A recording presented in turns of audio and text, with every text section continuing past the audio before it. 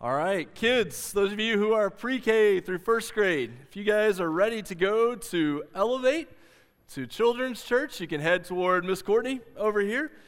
If you're a guest of ours and you have a pre-K through first grader and they would like to go to a Children's Church time, there's never any obligation, but it's a great opportunity. They get Bible stories and all kinds of fun stuff in Children's Church. Not to mention, you can see all the books down here that Jaren's going to show off for us right there. So well done, Jaren. I think last I heard it was somewhere around 982 boxes and growing, and so we were shooting for 1,000. In seminary, they teach us to do out of church math. 982 is definitely 1,000, I can guarantee you, in church math. We can round up with the best of them. So thank you all for participating in Operation Christmas Child boxes.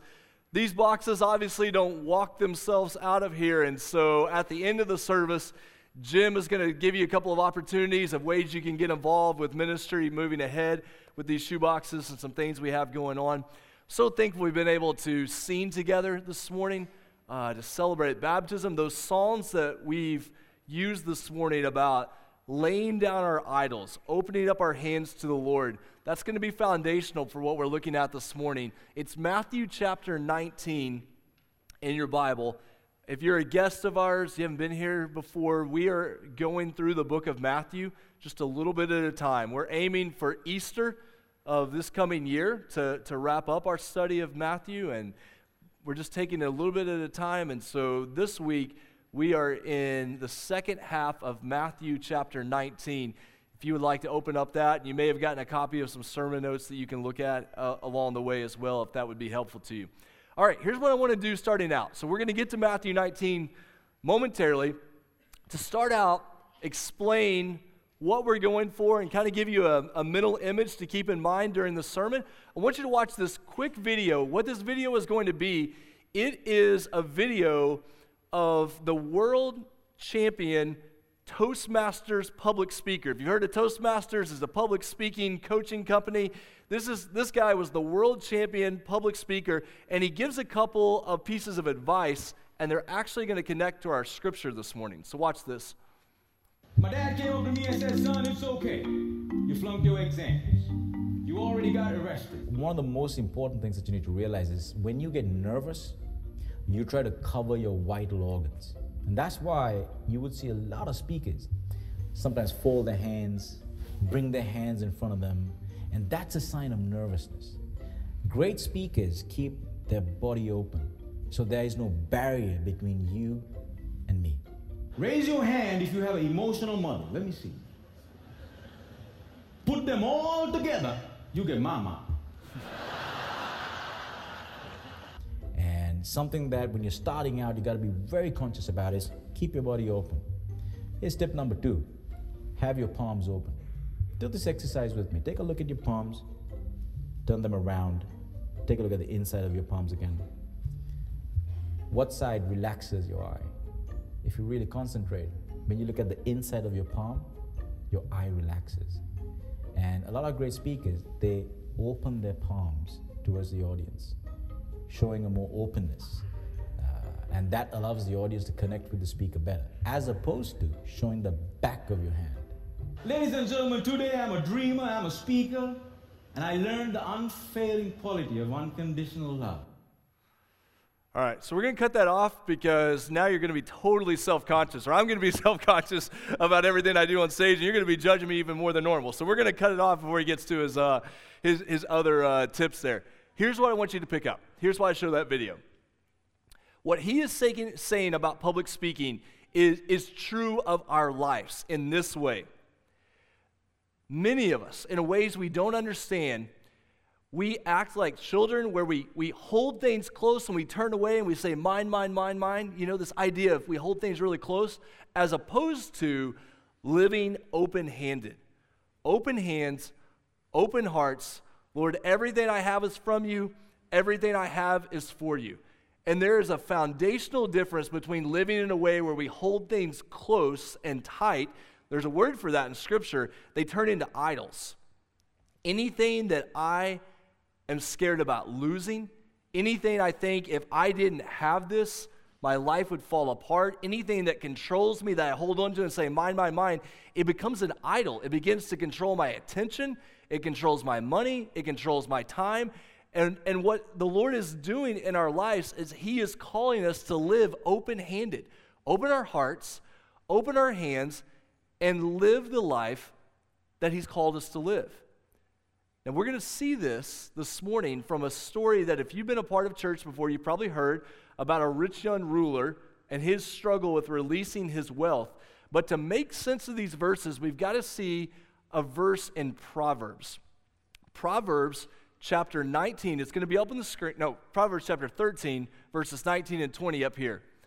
Wisdom's hands, so Lady Wisdom, the woman there in Proverbs 31, wisdom's hands are busy spinning thread, her fingers twisting fiber. So wisdom is at work. Wisdom is not passive. The life God has called you to is not passive. There's work to be done. She opens her hand to the poor and opens her arms to the needy. How do you learn to live in that way? Matthew chapter 19, verse 13. Verse 13, Matthew chapter 19. Jesus said, or Matthew says, leading into this, then children were brought to Jesus that He might lay His hands on them and pray. But the disciples rebuked the people. Now, we've already seen this in Matthew chapter 18, but when we're talking about children, when Jesus is talking about let the children come to me, the children here are needy, and all the parents say amen, but the children are needy, but they're also open-handed. They don't come with a lot to bring. They're low status. In the ancient world, our children are very much the center of our existence. In the ancient world, children were low status, pushed to the sides, didn't have anything to bring. When you see that these children were brought to Him, remember, Jesus was seen as a healer, a miracle worker. These children, despite the pictures we find in our little kids' Bibles, these children are most likely not skipping to Jesus. These children who are brought to Jesus are likely very ill. They're in very difficult situations, and so they don't come with a lot to bring to the table. And the disciples rebuke the people. Why? Because the disciples continue to struggle with greatness. Their idea of who should get close to Jesus are those who have a lot to bring, a lot to offer. Those who are high class, they should get close to Jesus. But these little children, they don't have anything to offer. They're just needy, always wanting something, always needing something. Why would Jesus bring them? Look what happens in the next verse. But Jesus said, verse 14, let the little children come to me, and do not hinder them, for to such belongs the kingdom of heaven. And He laid His hands on them. He showed His care, and then He went away. Jesus is teaching the disciples again, my kingdom is not made up of those who have a lot to bring to the table. My kingdom is not made up of those who are high class, high society, have it all together. My kingdom is made up of those who realize that they are needy, who don't have a lot to bring to the table. Those are the people that I'm going to do my work among. Then watch what happens. Watch how Matthew does this in the next verse. Then he transitions to a story in verse 16. And behold, a man came up to him saying, Teacher, what good deed must I do to have eternal life? Now, in your Bible, if you're reading out of a hard copy or even some of the versions on your phone, we get those little subheadings, those little bold-faced subheadings that help you transition from one section to the next. Those are fine. They're helpful, except when they're not. So if we're not careful, we have the little children come to Jesus story, and then we have the rich young man story, and we keep them separate. But don't miss the way that Matthew's gospel is set up here and how he's using these stories. They are meant to contrast two ways of what it looks like to live your life. There's the little children who come needy before Jesus, And then Matthew is going to show you the opposite of that, beginning in verse 16, to show you what not to do and why it's so difficult here. So this man that's mentioned here is in contrast to those children. We're going to later find out that he's young, that he's rich. Luke's gospel even calls him a ruler, though Matthew doesn't mention that part right here. It says at the end of 16, teacher, so he's coming before Jesus, notice, not as a healer, not as a miracle worker. He's just coming having this conversation about teaching. I need to be taught how to do something. I don't need to be healed. He refers to him as teacher. What good deed must I do to have eternal life? This rich young man, something is lacking in his life. He has this feeling that I haven't done enough to earn eternal life. And he asks Jesus, what good thing must I do to eternal life? Because in his mind, eternity with God is reserved for those who do really great things. If I do something really special, really great, then I'll be able to be with God. Then I'll achieve this eternal life. What does Jesus do in the next verse? He said to him, why do you ask me about what is good? There is only one who is good. If you would enter life, keep the commandments. All right, let's slow down for a second here and make sure we don't cause unnecessary confusion at this point. This verse is sometimes used in discussions about Jesus' divinity. Is Jesus saying that he's not God? That's not what Jesus is doing here. What Jesus is doing here is he is redirecting this man's attention from a good thing that he might be able to do to God who himself is good. So he needs to get the man's attention off of doing another good deed, and he needs to put his attention on God. So take your focus off of what you're doing. You're not going to be able to achieve eternal life on your own, and set your focus on God. So he puts his attention on God, and then he says, if you would enter life, keep the commandments. So Owen, does that mean that if I do a bunch of good things, that then I would be able to earn my standing with God? Here's what Jesus is doing at this point. The commandments are always meant to reveal what is happening in the heart. Jesus has addressed this in the Sermon on the Mount. This was true in the Old Testament. This isn't something Jesus makes. This has always been true from the time that the commandments were given to the Israelites, to the people of God. Living out the commandments is living out what is happening inside of us. The very first command, you shall have no other gods before me. My spacing didn't work well there, but you see it. You shall have no other gods before me. The foundation of the commandments that God gives his people is worship. So the reason Jesus can say, if you keep these commandments, you're going to have eternal life, it's because all the commandments are built on worship. Shall worship the Lord your God and serve him only. The very next commandments, don't make idols. Don't take a possession, don't take a carved image and then treat it as God. Watch what happens in the next verse. He said to him, which ones? By the way, you can tell he's not catching the direction that Jesus is going. Which commandments should I obey? And Jesus said, you shall not murder, you shall not commit adultery, you shall not steal, you shall not bear false witness, honor your father and mother, and you shall love your neighbor as yourself. So Jesus takes commandments 5 through 9, and then at the end there, you shall love your neighbor as yourself.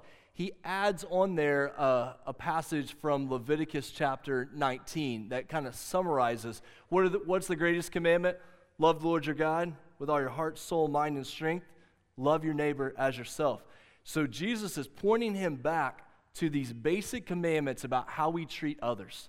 That the way we treat others says a lot about how we see God. So when we love and honor and worship God above all things, that will flow into the way we treat people around us. But what commandment did Jesus leave out of that list? He left out number 10, which is about coveting, about greed, about the way we see our possessions. So he's letting the young man say, you know what? Because what does the young man say in the next verse? In the very next verse, verse 20, he said, hey, All these I have kept. What do I still lack? I've done all of these things. I've achieved all of these things, but something is still missing. Here's a good reminder. You can have all the possessions you could ever imagine.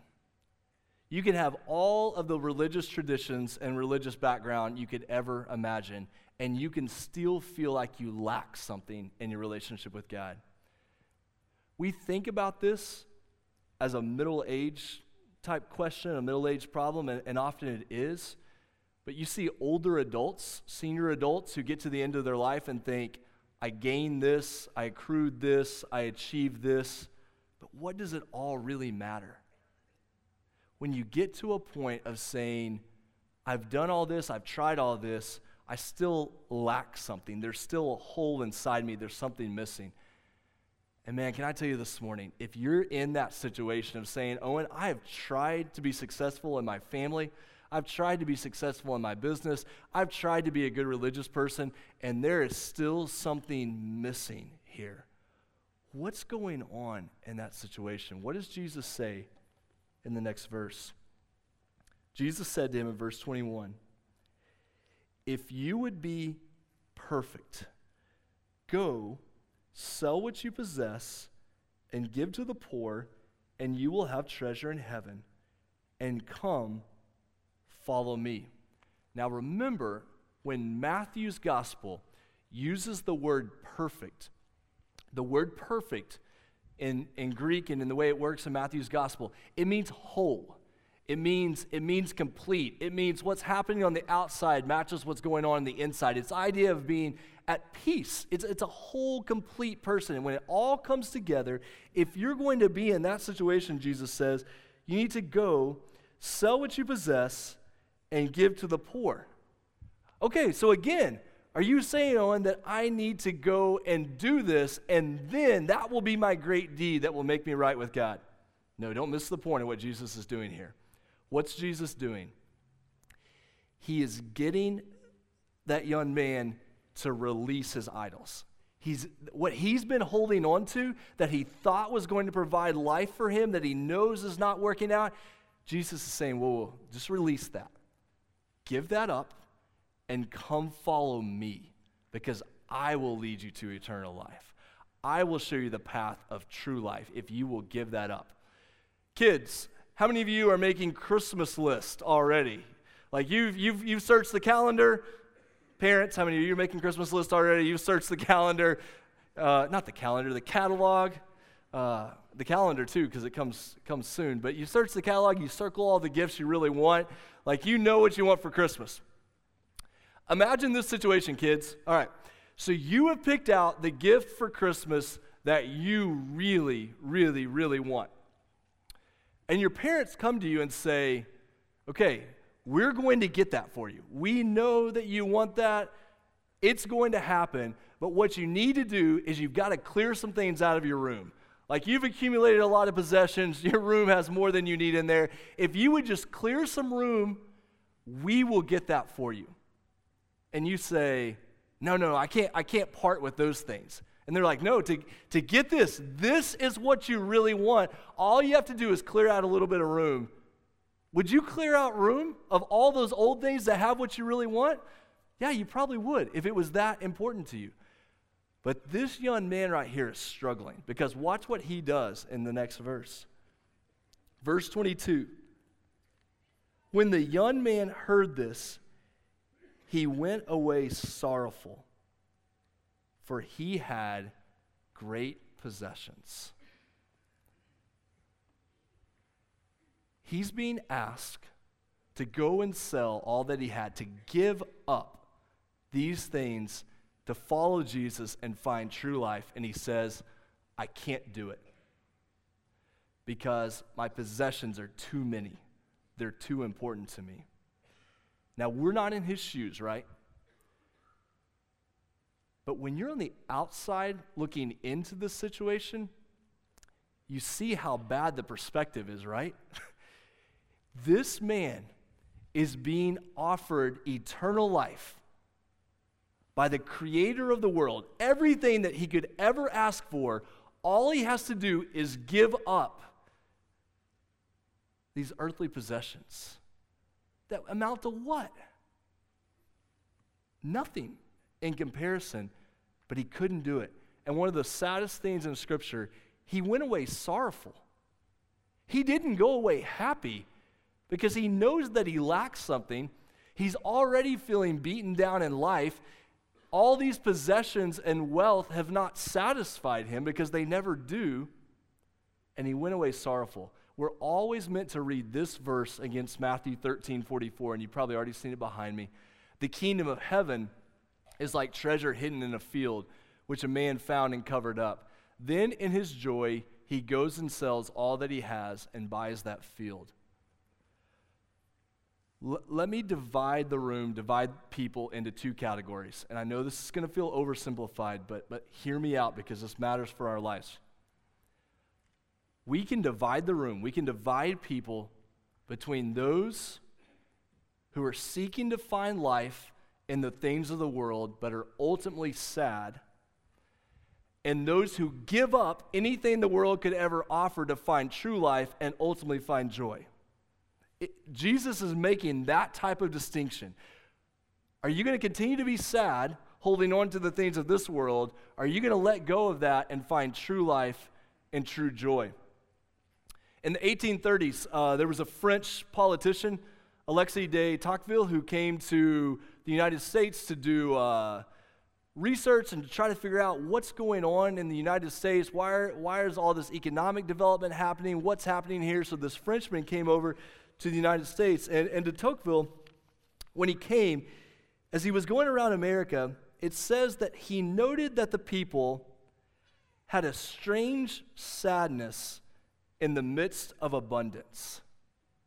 A strange sadness in the midst of abundance. And if that doesn't explain and describe the world we live in, I don't know what else does.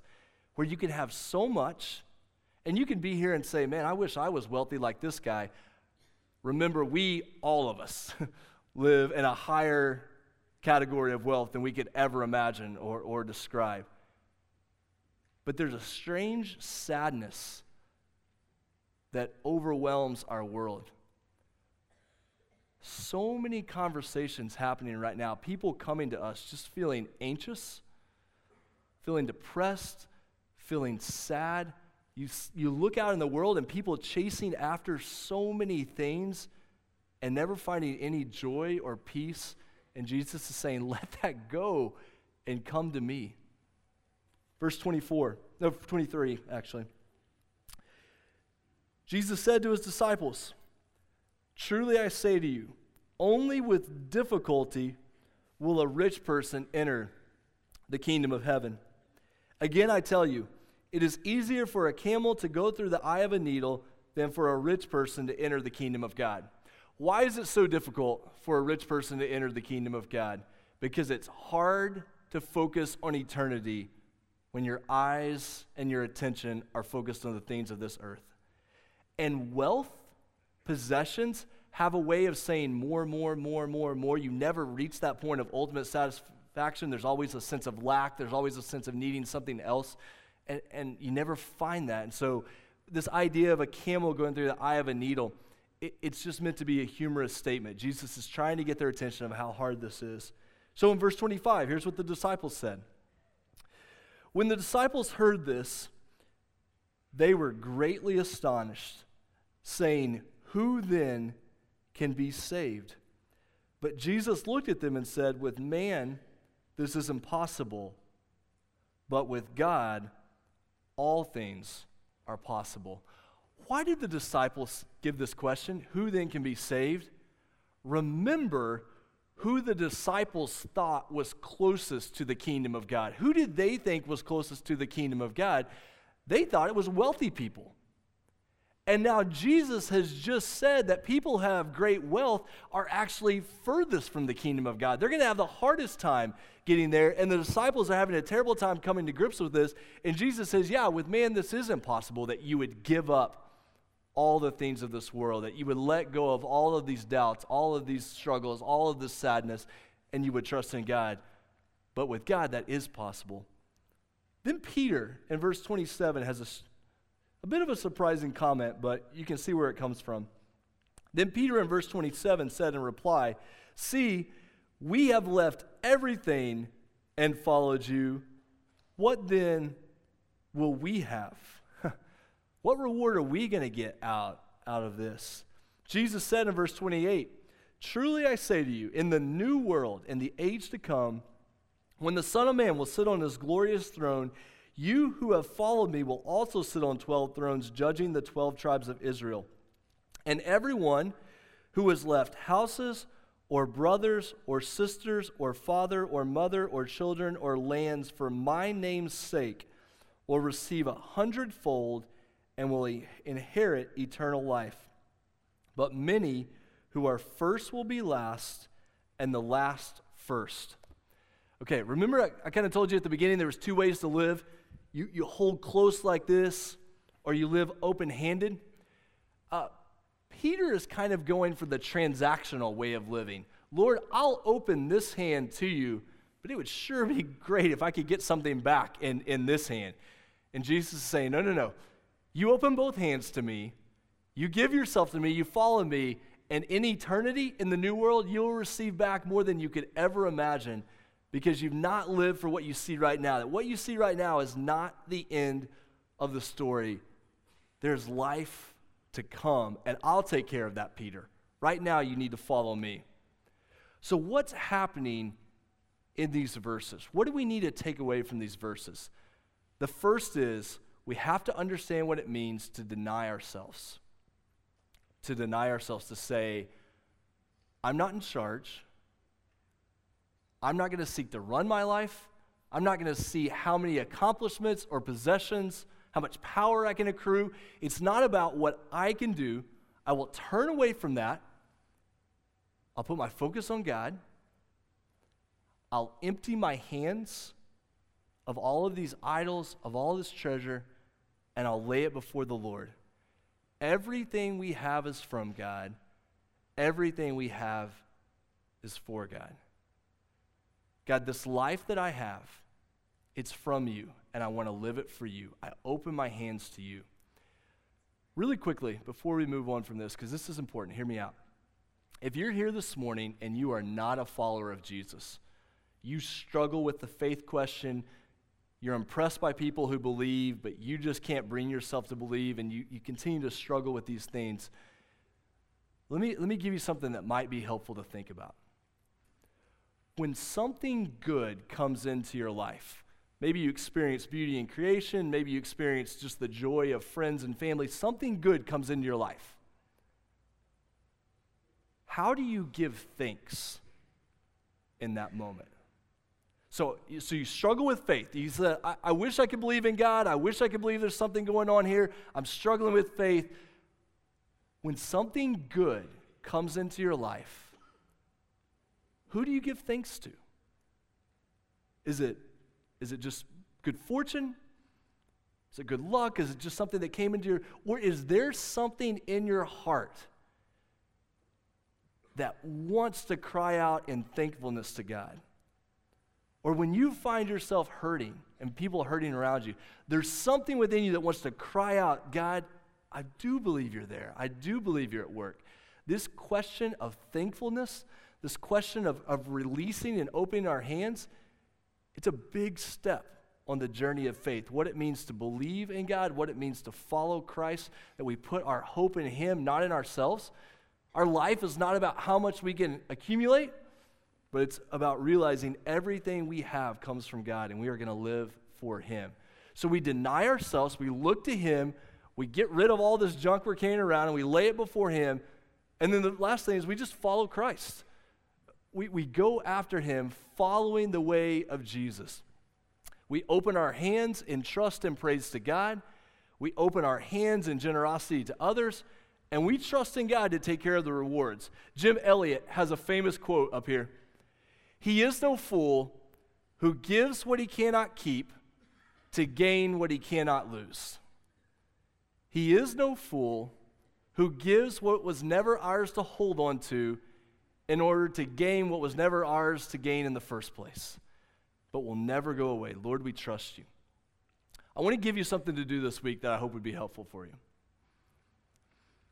When you go into situations in your life, this is a huge part of spiritual growth, and this is really simple. And I know it's going to be mega awkward, but go with me, okay? This week, as you go throughout your life, when you come into situations, just open your hands before the Lord. So let me give you a couple of really simple ways, okay? You go to work this week, and you get to work. Nobody has to, don't make a big extravagant show of it, because that'll make it even more awkward. You show up to work, show up, and just as you're walking up, just for a moment, maybe just a split second, just open your hands. Lord, this is for you. I'm not going to hold on to this. This is not mine to hold on to. You've given me this. I want to use it for you. I want to use it for your glory and the good of others, and it brings joy to my life to live for you. You go home. You interact with your kids. You put your kids to bed. Hands open. Hands out. Lord, this family, this house, these kids, it's from you. It's all for you. And so I want to give glory to you. I want it to be good for my family, and I pray that there would be joy in my heart. And what we do, we begin to learn to live with hands open. So I'm not holding on to these things. I'm not fearful of them or trying to grab. I'm saying, Lord, no. Hands open. Hands open in praise. You alone are worthy of my life. There's nothing here that I would ever want to give myself for. But I submit to you. I trust you. Jesus, you are better than anything this world could ever provide. You are better than anything I could ever gain on my own. I let go of all of this. And I raise my hands and I trust you, and I will live for you with open hands. Would you pray with me? God, teach us that. I know in my heart, so often I'm like that rich young man that we feel like something is missing. And so we try to do something else, we try to gain something else, and nothing else fills that hole in our heart other than you. God, that we would let go of those things we're trying to hold on to. We would stop trying to achieve more, gain more, and we would just submit ourselves to you. Hands open in praise, hands open in trust, hands open in generosity. God, just use us. Work in our hearts. And God, remind us this morning that it may not be that we have a lot of possessions, but we don't have to have a lot of possessions to be eaten up by greed and coveting. That we think that if we could gain something here, more money, a better house, another job, something like that, that would bring satisfaction, and it never does. It's only from you. God, in this moment, would you set us free to worship? Would you set us free to live for you? Because Jesus is better than anything this world could ever offer. We pray this in Jesus' name. Amen.